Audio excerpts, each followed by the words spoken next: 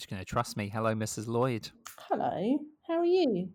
I'm not bad, thanks. I'm remotely starting a recorded conversation with you to pose a question to you. I have no idea what this question is.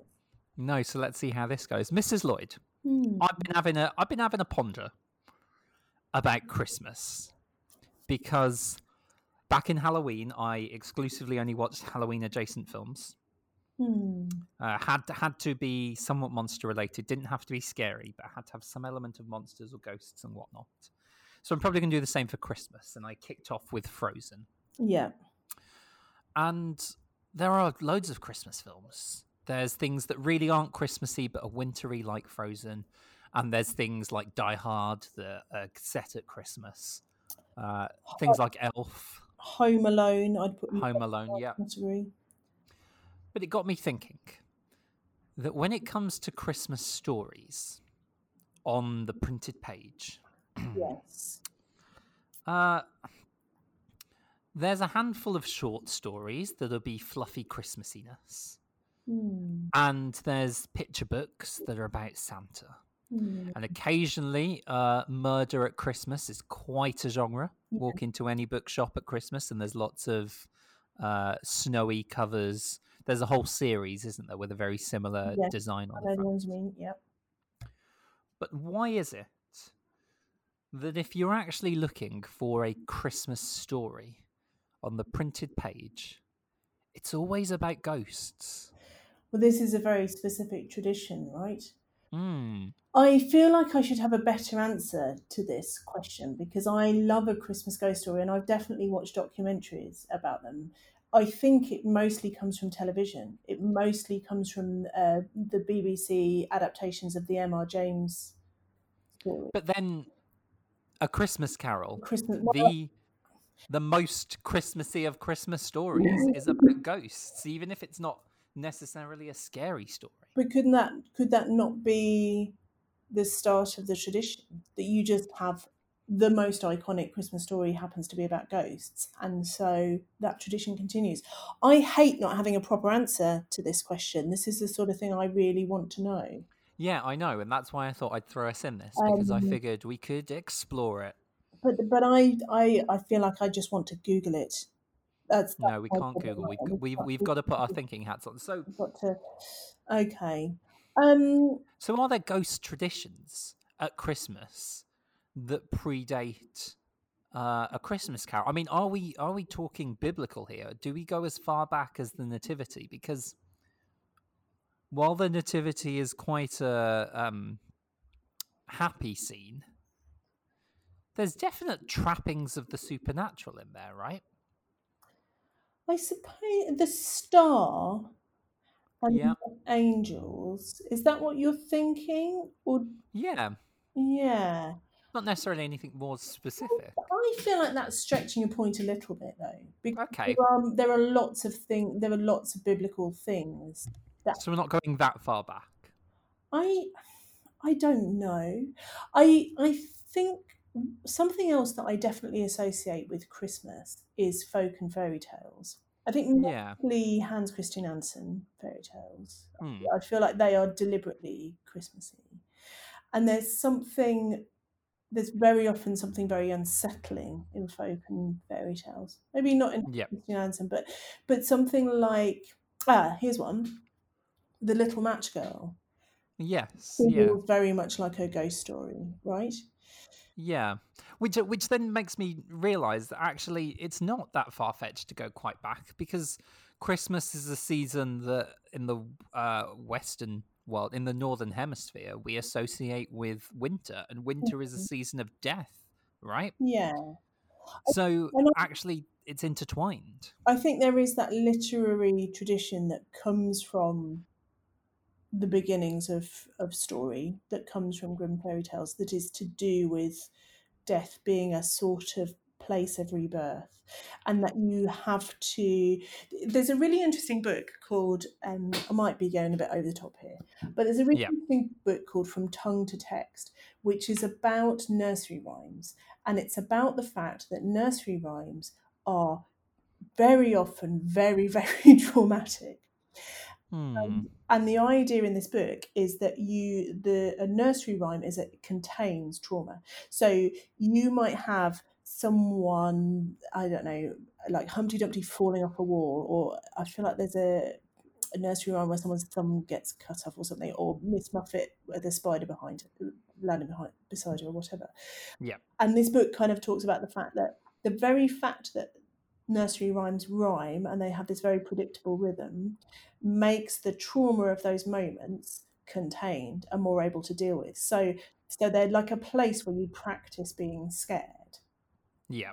And so it sort of makes a sense to me to say that you would always have an aspect of horror or trauma or just the uncanny contained within any festival that was a celebration, and because there's no such thing as life without death, or the other way around. I don't know. Yeah. Is that tenuous? Is that ridiculous? A little bit, but Very hard.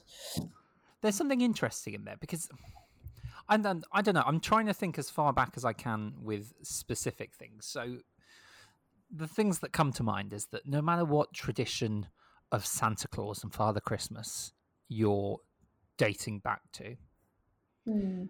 and no matter how warm and fuzzy it is, it's inherently menacing that a man climbs into your house in the middle of the night, judges your moral soul, and either leaves you gifts or admonishments based on how you've acted.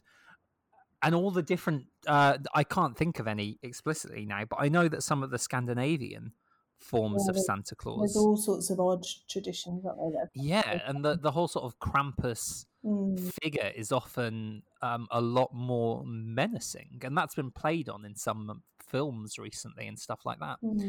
So, yeah, one of the key figures of Christmas is already quite a menacing figure, and that starts to make sense. And then I'm not as familiar with it as I'd like to be, but Shakespeare's A Winter's Tale definitely has a reference to some sorts of sprites or goblins or something like that. Something even more basic than that. It's easier to tell a horror story when it's darker outside.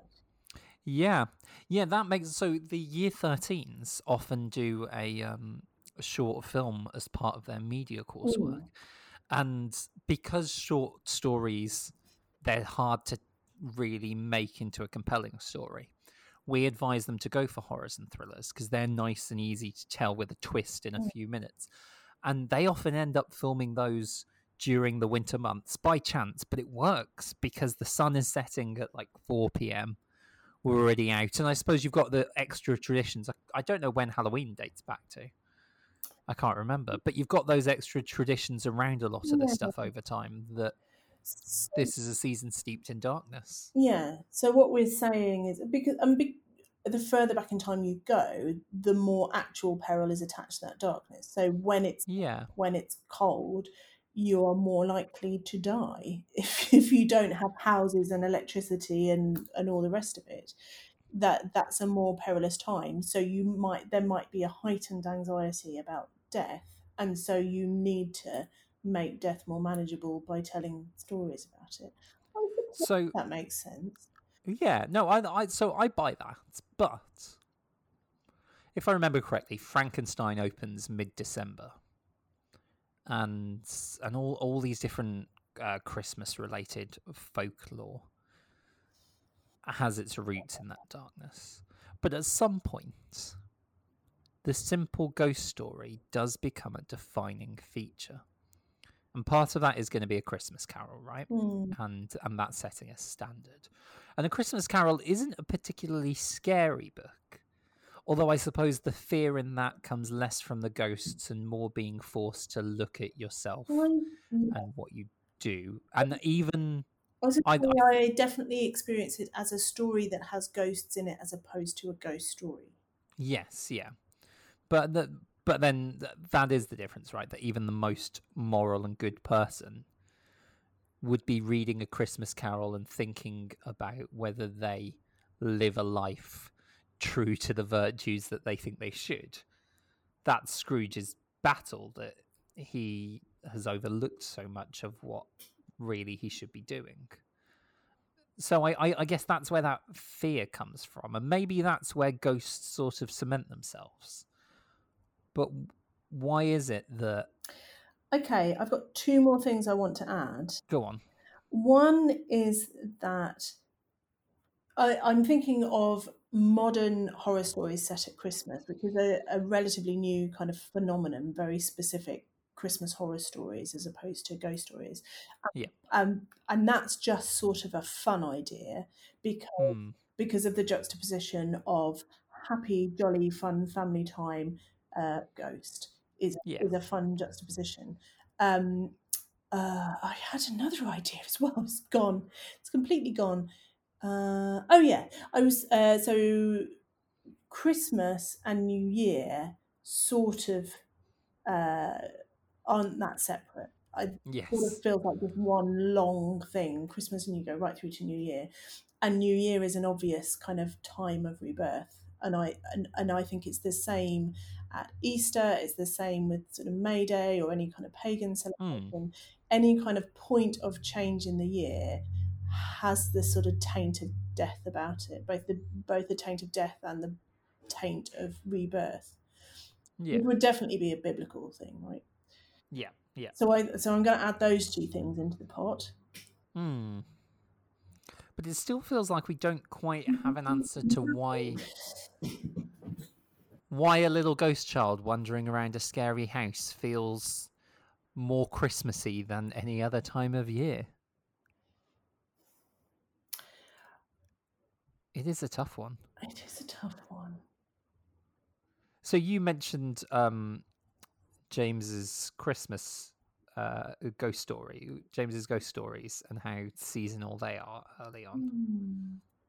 Now, I haven't read many of them. What's the general? So, the best one is "A Whistle and I'll Come to You, My Lad," which is about a man who finds a whistle buried on a cliff, and he's a sort of scholar, and he digs up this whistle, and it says on it, "Who is this who is coming?" Which I think is one of the greatest, most sinister lines in any. I just love it. Who is this who is coming? And essentially, the object is haunted. Yeah. And it's the greatest one because it has the greatest BBC adaptation and just brilliant, and everyone should definitely watch it. Yeah. The rest of the stories are pretty much rehashings of that story. So more than this is mean because I really enjoy his stories, but more than any other writer, he wrote the same story over and over again. So scholar goes into a library, pulls out strange and mysterious occult book, starts reading it, gets haunted. Scholar lives in house with unusual doorknob, and doorknob starts knocking in the middle of the night, and ghosts start coming into his house. Scholar finds strange pen. like it's very much people in the image of himself because he was an Oxford scholar finding objects, and those objects having an association with the occult or with history, and somehow being imbued with some kind of spirit or haunting. So this has sparked a thought for me though. And yes, there's the repetition in his own story that sort of lends itself to this, but so many of these ghost stories are about individuals, right? People on their own. And even when they're not, a lot of the time the ghosts themselves are these lost individuals. Maybe the answer is something as simple as Christmas is a time, no matter how far back you go, when people come together, right? Like its Christian roots are in the very foundation of family. It's the birth of a child, and when a couple become a family. So yeah, with family at its core, then maybe we can look at ghost stories through that filter, where any story, whether that's Scrooge realizing that he's spent his whole life without building any sense of family around him and turning away his own family in the story, or this is a ghost child wandering around a house on its own. These stories sort of in various ways lament the loss of family or the isolation of being removed from I them. think So it's not that they're necessarily Christmas stories, but that they're at Christmas because this is a time when families are, supposed to come together. And the idea of a story about being adrift from the people that you have connections to, being lost or being dead and lost, is inherently interesting. that's interesting. So I had a similar thought when you said someone wandering around alone in a house. And Hmm. I think there's something, it's not just family, it's to do with the domestic. Yeah, Uh, yeah, because in M.R. James' stories, very often it's not very comfortable domestically. It's someone in a guest house or it's someone in a library. And the other part of that is so something like the Amityville horror, which is a family being haunted, doesn't feel the yeah, slightest bit Christmassy to me. The other thing, you sparked several thoughts for me, so thank you. The other thing that made me think about was if one of the key points in this we're saying is a Christmas Carol, then that's perhaps also the origin of why we still associate Christmas as being a sort of Victorian time of year, yeah, Victorian Christmas.